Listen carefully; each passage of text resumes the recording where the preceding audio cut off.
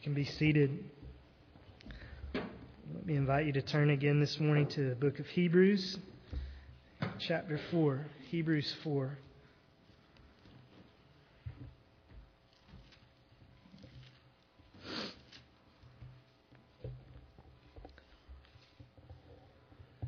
I'm going to begin reading in verse 14, Hebrews 4:14.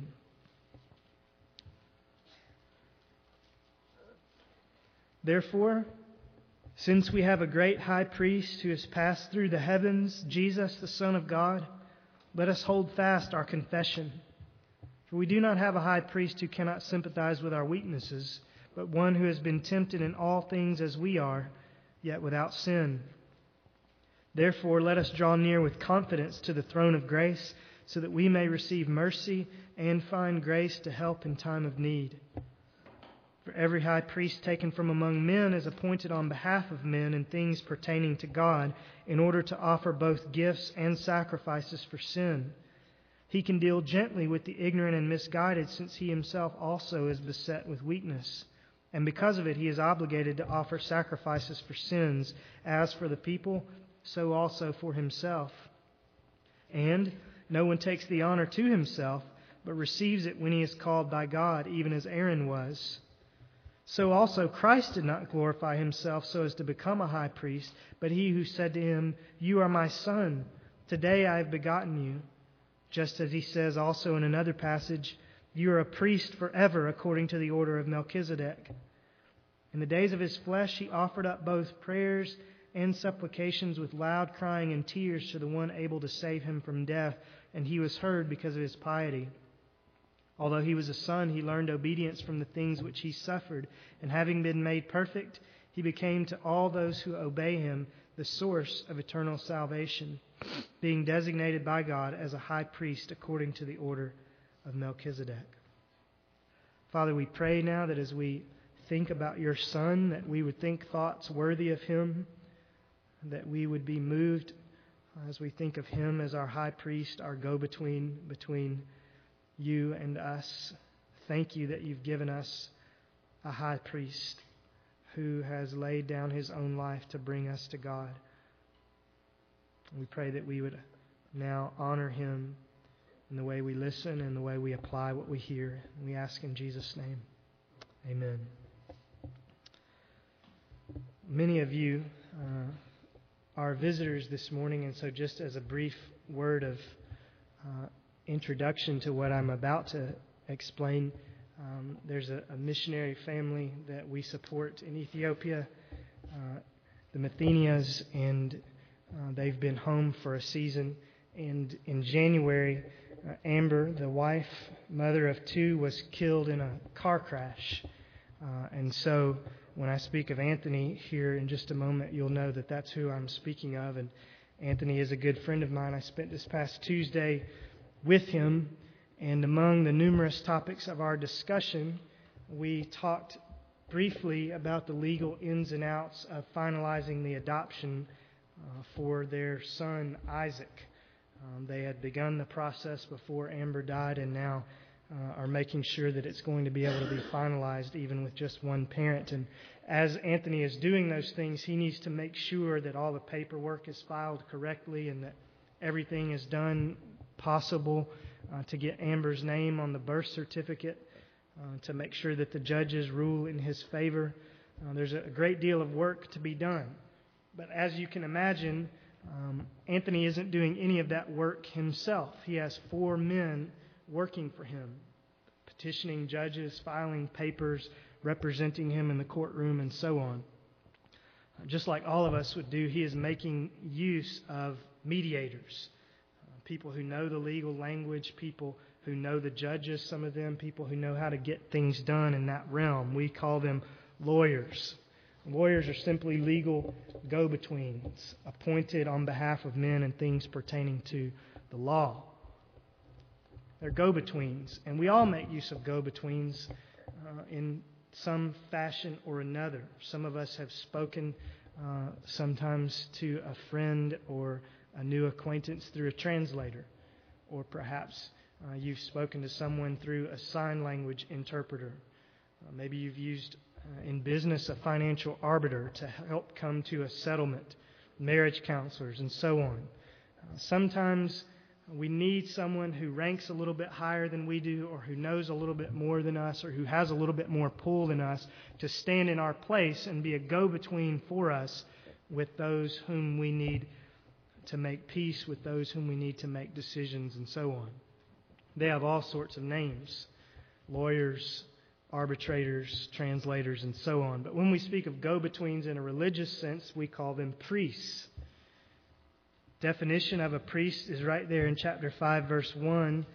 Every high priest is taken from among men, and he is appointed on behalf of men in things pertaining to God. That's the definition of a priest. One who is appointed on behalf of men in things pertaining to God. A priest is a religious go-between. That's why in the Old Testament, the clergy in the Old Testament were called priests. Their main job was to stand between God and the people, offering sacrifices there again, verse 1, on behalf of the people. A priest is a go-between, an arbitrator between man and God.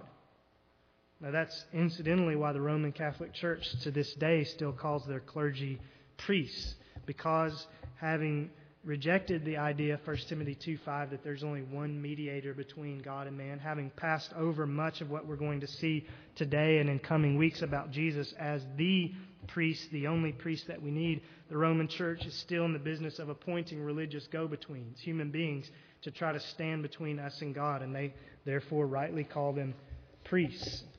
We are going to see, however, that Jesus Christ is the only priest that we need. Having been made perfect, verse 9, having been tempted in all things as we are, yet without sin, chapter 4, verse 15, having offered himself up once for all as a sacrifice for our sins, Jesus Christ is the only spiritual go-between that we need. Indeed, he's the only one that we have. So what we have here in this passage, Hebrews 4:14 through 5:10, is a beautiful recap of all the ways in which Jesus, our great high priest, has been appointed on behalf of men in things pertaining to God. This is a celebration of all that Jesus has done to bridge the gap between God and man. It's going to be expanded upon in chapters 7, 8, and 9, and 10. But today, a summary. How does Jesus bridge the gap between God and man? I use the phrase bridge the gap intentionally. It's an important phrase because what we have here is the author, both by comparing and contrasting Jesus with these Old Testament priests, he's giving us a list of ways that Jesus has bridged the gap for us. And I'd like to spend the bulk of our time this morning pointing out 4 ways that Jesus bridges the gap between God and man. Or you might say 4 different types of gaps that Jesus has bridged for us. Number 1, Jesus, and this is most important, Jesus bridges the moral gap between man and God. Jesus bridges the moral gap between man and God. The Bible teaches, doesn't it, that there is a moral gap between God and between His human creations. Apart from Christ, and because of our sins, we are alienated from our Maker. We are, Colossians 1:21, alienated and hostile in mind, engaged in evil deeds. We are, Ephesians 2:3, by nature children of wrath. We are, Romans 5:10, enemies of God. Isaiah, I think, puts it most succinctly, describing this moral gap that stands between us and God. Your iniquities have made a separation between you and your God. Isaiah 59:2.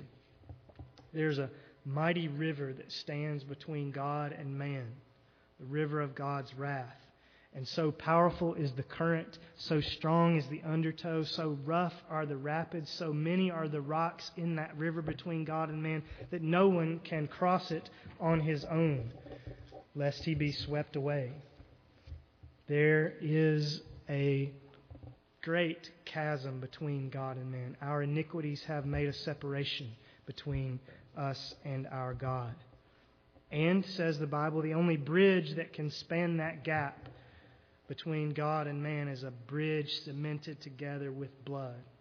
The only boat that can take us across that river to the other shore to peace with God is a boat coated not with pitch but with blood. The only way God's anger towards sinners will subside, the only way the moral gap can be brought together is if our sins are atoned for by blood sacrifice. So the priests of old stood between God and man, offering sacrifices for sins. Chapter 5, verse 1, and again in verse 3. That was their job. Because Hebrews 9:22 says, without the shedding of blood, there is no forgiveness of sins. Without the shedding of blood, there is no bridging the gap between man and God. So what we find here is that Jesus has come, like the priests of the Old Covenant, to offer sacrifices for sin, to bridge the gap between man and God. But unlike the priests of old, Jesus did not need to offer, verse 3, sacrifices as for the people, so also for himself. He didn't need to offer sacrifices for himself. He didn't need to approach God like we do across a bloody bridge or in a bloody boat. Jesus could walk across the water of God's wrath with no fear of being swept away because he had no personal sin to bear. Verse 15, chapter 4, he was tempted in all things as we are, yet without sin. There's no gap between Jesus and his heavenly Father. He was, verse 9, perfect. And thus, what we are finding here in this very first point is that Jesus is better than and even renders obsolete the Old Testament priests and their modern Roman counterparts. He is the great high priest. For every other priest, verses 2 and 3, is beset with weakness. And because of it, he is obligated to offer sacrifices for sins, as for the people, so also for himself. But Jesus, being without sin, so far from having to offer sacrifices for himself, was able to offer himself as the sacrifice. It's a wonderful contrast between the priests and the priest, capital P. Jesus was able not only to pave the way to God, but to be the way to God. Jesus was able not simply to be the go-between in eternal salvation, but verse 9, to be the source of eternal salvation. For every priest, this is Hebrews 10, stands daily ministering and offering time after time the same sacrifices which can never take away sins. But he, having offered one sacrifice for sins for all time, sat down at the right hand of God. 1 Peter 3:18, for Christ died for sins once for all, the just for the unjust, so that he might bring us to God, so that he might bridge the moral gap between God and man. And some of you, even in a small crowd like this, no doubt that there are some here this morning who need to walk across that bridge. Need to get off of the bank of indifference. Some of you need to take your toes out of the religious water's edge and stop thinking that you just might be able to cross the river yourself with better efforts and try harder. You need to walk across the bridge that is Jesus Christ, because he, Hebrews 7:25, is able to save forever those who draw near to God through him. If you draw near to God through him, the gap is closed. If you draw near to God any other way, you will be swept away. Jesus bridges the moral gap between God and man. Secondly, he bridges the communication gap between God and man. He bridges the communication gap between God and man. Not only have our sins rendered us unable to come to God on our own, they've also rendered us unable to speak to God on our own. We can shout as loud as we want, but the raging river in between God and us will always drown out our voice. We can call out to God at the top of our lungs, but we will find that our sins continually muffle and drown out our cries. This is why so many people get frustrated. They say things like, God just isn't hearing. He's not answering my prayers. I pray, and it seems like my prayers just bounce off of the ceiling. Sometimes a believer feels like that, but very often we feel that way because we're trying to bring our requests to God on our own, and we can't speak to God on our own. There's a communication gap between man and God because there's a moral gap between man and God. Let me finish reading Isaiah 59:2 to you. Your iniquities have made a separation between you and your God, and your sins have hidden His face from you so that He does not hear.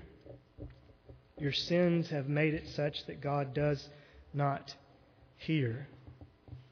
Now, again, enter Jesus. Through Him, God does hear. Listen to verse 7 of chapter 5. In the days of His flesh, He offered up both prayers and supplications with loud crying and tears to the one able to save Him from death. And He was heard because of His piety. Main point, God listens to Jesus. When Jesus brings a request to God, God listens because of His piety, because He was tempted in all things as we are, yet without sins, because He was made perfect. Verse 9, God listens to His Son. And so that day in dark Gethsemane, that's what verse 7 is describing, the Garden of Gethsemane, that day as Jesus cried out with loud prayers and tears, cried out for His own life, God answered Him. God did save Him from death, though not in the way that we might have anticipated. God listens to His Son. So then let me ask you this. If Jesus prayed with loud crying and tears for Himself that day in Gethsemane, don't you think He also prays for His own? Don't you think He is also willing to intercede for His own, to bring our requests before God's throne? Of course He is. Hebrews 7:25 again says, He always lives to make intercession for us, to plead on our behalf. Jesus knows all of our troubles. Jesus hears all of our cries. And if we would just stop trying to twist God's arm with new resolves, if we would stop saying to God, if you will just answer this prayer, I promise I'll do better next time.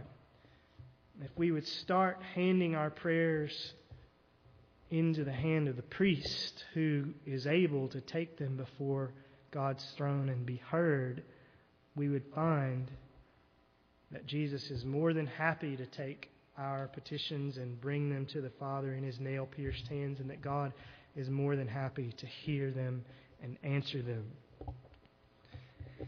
We would find, too, that God hears and answers our prayers as He did those of Jesus because of His piety. Your only hope for God to listen to you is not your piety, but His piety. So we must learn to present our requests to God through Jesus. We must let Him be our heavenly letter carrier. We must bring our petitions before God's throne and allow them to be handed over in the nail-pierced hands of Jesus to the one who is able to save us from death. Now, quite practically, that's why we pray in Jesus' name. That's not just a religious tack-on at the end of our prayers. It's not just the equivalent of a 10-4 when we have said all that we know to say. The reason why we pray specifically in Jesus' name, and the reason incidentally why it is insufficient to pray, quote, in your name, as many of you do, that's insufficient. And the reason is because Jesus is the go-between.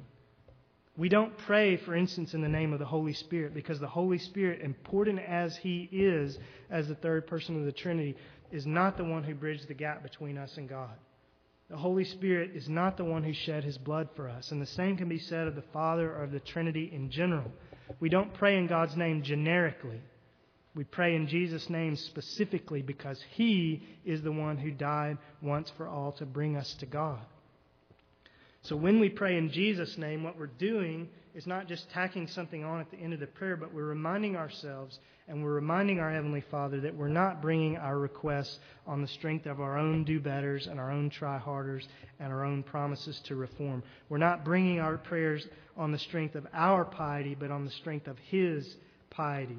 Verse 7, we're bringing our prayers in the name of Jesus, who bridged the gap between man and God, on the strength of Jesus, who ever lives to make intercession for us, on the strength of Jesus, who is heard by His Father because of His piety. Now, if we bring our request to God in our own strength, hoping that He will answer because we've done better this week, it's not very hope-giving, is it? How do we know how much better is enough?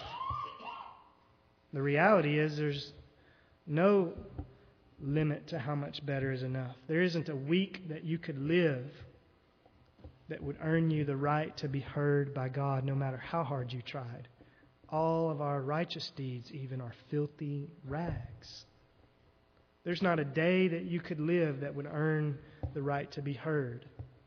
But Jesus lived not for a day, not for a week, but for 33 years without sin. And if we would just bring our requests to God through Him, we would be heard. If we know we will be heard, then we can also draw near with confidence. Verse 16, chapter 4.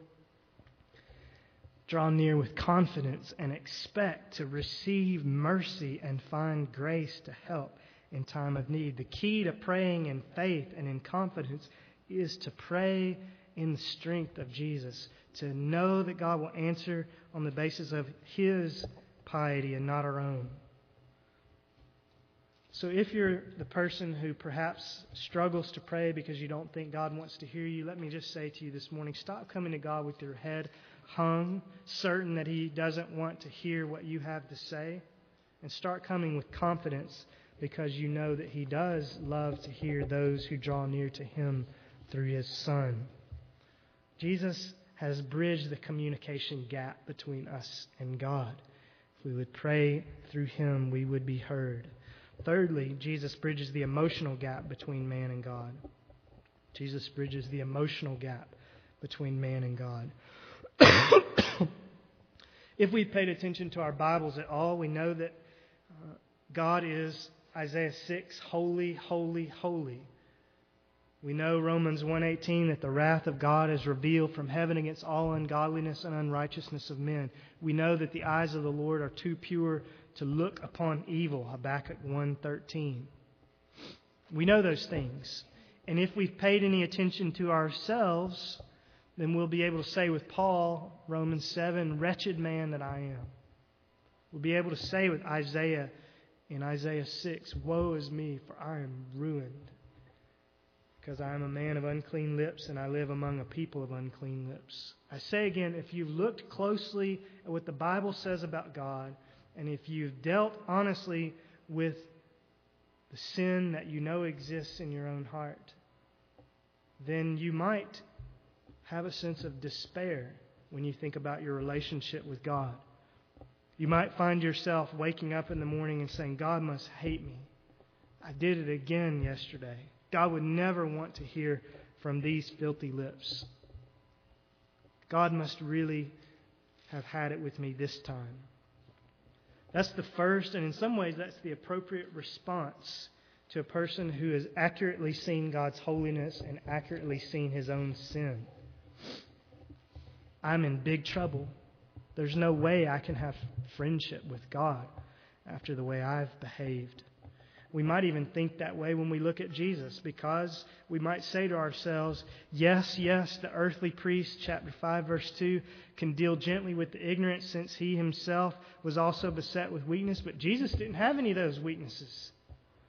So maybe Jesus doesn't deal gently with the ignorant and misguided. Jesus obeyed God perfectly every time. Jesus never blew it like I've blown it. Jesus never fought with his family on the way to church. Jesus never gave in to pornography. Jesus never overate. Jesus never did anything wrong. So yes, the earthly priests, they can be patient with sinners like us because they were sinners themselves. But Jesus was made perfect. And He must be getting sick and tired of the same old nonsense out of me. Now, I know most of you know in your heads better than to think that way. But isn't that how we are sometimes tempted to feel? Aren't we sometimes struggling with our emotions towards God? Struggling to feel loved by Him? I struggle to feel loved by God sometimes. And when I struggle, I need to remind myself of Hebrews 4:15. We do not have a high priest who cannot sympathize with our weaknesses, but one who has been tempted in all things as we are, yet without sin. Now, we normally focus on the phrase without sin, and rightfully so, because without that phrase, Jesus would have been unable to die for the sins of others, needing rather to pay the penalty for His own sins. The phrase without sin is important It's important also because it's a reminder that victory is possible. Jesus didn't live 33 years of sinless life simply because he was God. Jesus wasn't walking through life as some kind of superhuman spiritual terminator who had no weaknesses. He was tempted just like you are, and he overcame. So the phrase without sin is very important. But for now, I want to focus your attention rather on the phrase tempted in all things as we are. Jesus knows what it is like to be tempted sexually. He knows what it's like to be tempted to lash out at a sibling or a spouse or a roommate. He knows what it's like to be tempted to skip out on God for a few days' worth of quiet times. He knows what it is like to be human, tempted from every direction. And because he knows what it is like to be human, he is not sitting in heaven looking down on us saying to himself, "What a bunch of scumbags. There they go again. I never did that. I can't believe he fell for it again. I've had it with her. The next time she comes to me asking for forgiveness, I'm going to really let her have it." That's not what Jesus says. It's not how he thinks. Psalm 103, Jesus knows our frame. He is mindful that we are but dust. We do not have a high priest who cannot sympathize with our weaknesses. Rather, we have a high priest who, though he does not excuse our sin, understands what it's like to be a frail human being. And we also have a high priest who, thank God, didn't stop at sympathizing with our weaknesses, but who also fought in the Spirit to be sure that he lived his own life without sin, so that he who knew no sin, 2 Corinthians 5, might become sin on our behalf, so that we might become the righteousness of God in him. Jesus sympathizes with our weaknesses, and Jesus paid for our weaknesses. And so I ask you, do you have trouble feeling loved by God sometimes? When you think about who you are and who God is, are you tempted to despair? You need to look unto Jesus, who was tempted in all things as we are, and who therefore can sympathize with our weaknesses. As the old hymn reminds us, we'll sing it in just a few moments. When Satan tempts me to despair and tells me of the guilt within, upward I look and see him there who made an end to all my sin.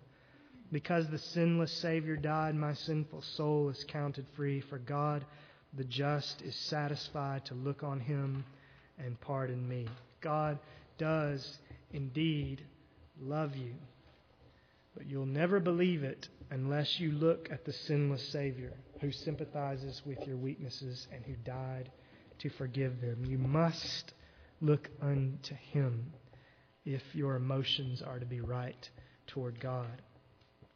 So Jesus bridges, thirdly, the emotional gap between God and man. Finally, Jesus bridges the visual gap between God and man. He bridges the visual gap between God and man.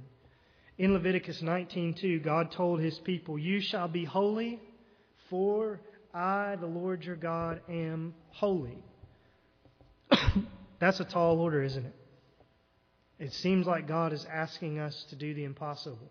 When we just look around at ourselves, or even when we look at other mature Christians that we know, we cannot see any way that it's possible for someone to obey that verse. Cannot see any way that it's possible if we look around on ourselves or on other mature Christians we know. But if we look at Jesus, the God-man, we see that it is possible to be holy as our Father in heaven is holy. Jesus bridges the visual gap between man and God. He helps us to see things that we cannot see about God if we look anywhere but Jesus. First, when we look at Jesus, we see what the holiness of God looks like lived out in human flesh. Be holy because I am holy. How am I supposed to tell what that means if God is just a spirit? He's not dealing with marital relationship. He's not dealing with raising children. He's not dealing with roommates. He's not dealing with the lady in the next cubicle. How am I going to be holy like God is holy when I don't even know what that looks like? Well, I do know what it looks like because I can look at Jesus and I can see the holiness of God lived out in human flesh. And in looking to Jesus, I can see that it is possible for me to obey and to be holy as well. Remember, Jesus was not Rambo spiritually. He was not walking through life without ever being tempted, without having the devil's fiery darts aimed at him. He was tempted in all things as we are, yet without sin. And so it's possible to be tempted, and with the Holy Spirit's help, to be without sin. Now let me just ask you, how have you been tempted in this past week? You think for a second of something specific. How have you been tempted? I want you to realize, as you think on that temptation, that Jesus' heart was pricked, maybe not with the exact same lies or promises as yours, but with the same overall kind of temptation. So, for instance, Jesus was never tempted to look at internet pornography because there was no internet 2,000 years ago. So he wasn't tempted specifically in that way, but he was tempted to look at a woman lustfully because he was tempted in every way that we are. Jesus was not tempted to shout at his wife because he didn't have a wife, but he was tempted to shout at his parents and his siblings and his disciples. He was tempted in every way that you and I are, yet without sin. And he was human. So here is a human being tempted, but in the power of the Holy Spirit, not giving in to temptation. Being tempted in every way that we are, yet without sin. And that reminds me that we may be tempted and be without sin as well. So Jesus helps us visualize in ourselves things that seem impossible. He is our forerunner. He has done things ahead of us so that we could see Him and believe that we can follow Him and imitate Him. And this chapter, just speckled through, mentions several of those things. Several ways that Jesus was our forerunner and showed us that we may actually follow Him. For instance, is it really possible? It doesn't seem possible, but is it really possible that someday I will be caught up in the air to be ever with the Lord? Really? That just sounds a little bit bizarre and out there. Well, yes, it is possible because we know that Jesus, chapter 4, verse 14, at His ascension passed through the heavens. And so if Jesus, our representative before God, has passed through the heavens to be forever with the Lord, why may not I? Similar encouragement can be found in chapter 5, verses 4 through 6. Sometimes it doesn't seem possible that we could lay down our own pride and our own desire to promote ourselves. If you're like me, you find yourselves in situations where you're tempted to pat yourself on the back. And you say to yourself in your head, I know I shouldn't pat myself on the back right now, but then you find yourself slipping in a little self-compliment nonetheless. You ever find that happening? I'll give you, for instance, last week at our pastor's gathering, Larry Souders was describing the Romans conference that I did for Highland Avenue Baptist a couple of weeks ago. And a couple of the guys were asking him, what's the deal with that? And he said, well, it's a study that's put out by the Southern Baptist Convention every winter. They publish a little book of curriculum, and so we take a Saturday and do that. And I found myself wanting to say, yeah, but I didn't use their curriculum. I did all the work myself. I'm sure you find yourself the same way, knowing that you shouldn't blow your own horn, but finding yourself sometimes in sideways manners doing so. That's how we're wired, isn't it? Knowing that we shouldn't pat ourselves on the back, but feeling it almost impossible not to do so. But when we look at Jesus, who was fully man like we are, who was tempted in all the same ways as we are, we find, verse 5, that it is humanly possible not to glorify yourself. So also Christ did not glorify Himself as to become a high priest, but He who said to Him, you are my Son, today I have begotten you. It is possible to let God lift you up and not to lift yourself. And when we look at Jesus in verse 8, chapter 5, we discover that though He obeyed God perfectly always, He also grew in obedience. You see that?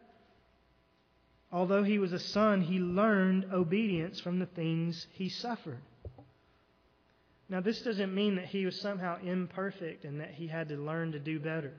What it means is that he learned greater and greater degrees of submission and self-sacrifice as he walked his life and as the Father put greater and greater demands upon his life. The demands that were upon his life when he was 5 weren't the same as they were when he was 33. So though he never sinned, he learned fuller and fuller submission as he grew older. He grew in wisdom and stature and favor with God and with men. So even sinless Jesus learned obedience. And therefore, we who have a lot more learning to do really can learn obedience too. As our go-between, Jesus gives us a visual picture of what a holy God looks like, and He also gives us a visual picture of what a holy man looks like.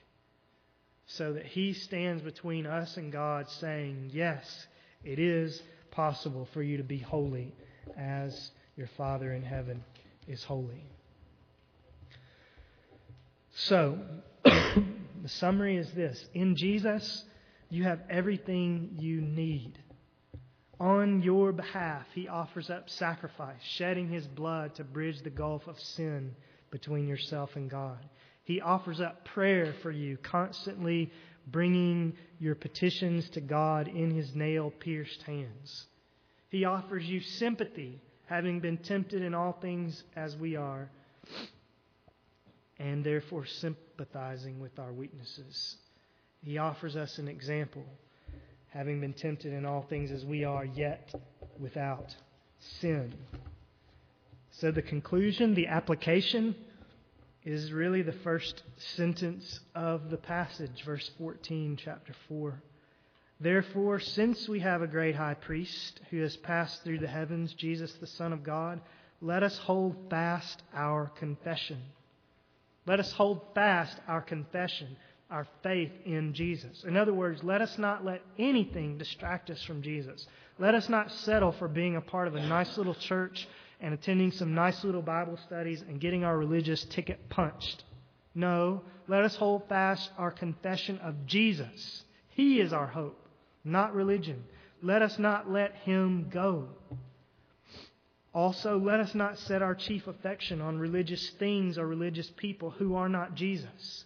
We can get so caught up in religious issues that we think are intriguing or important that we lose our focus on Jesus, who is the only one who can save. Let us not give our lives to causes or goals that are not directly connected to Jesus. Whether it be at work or in our families or wherever it may be, let us not give our lives to goals that are not tied specifically to Jesus. Let us not attempt to cross over the river to God in the boat of religion, but instead cling to Jesus and have Him bring us across. Let us not pray in our own strength, but remind ourselves that we can come to God boldly through Jesus. Let us not settle for a forbidding picture of God that makes us cower in His presence, but let us see God through the lens of the sympathy of His Son. And let us not fall prey to Satan's lie that Matthew 5:48, be holy as I am holy, is impossible. But let us look to Jesus, who is tempted in all things as we are, yet without sin. Let us not let anything, whether it be religion's substitutes or Satan's devices or the world's distractions or the flesh's self-satisfaction, let us not let anything cause us to lose our grip on Jesus, the Son of God, our great high priest. Father, we thank You for Your word. We thank You for Your Son, whom we find on every page of this book. We thank You for Your Son, who is all we need and all we have. We pray that we would not lose our focus on Him, that we would hold fast our confession of Him, that our lives would be defined by Him, that we would shine the radiance of Him to the world around us that's perishing. And we pray in Jesus' name. Amen.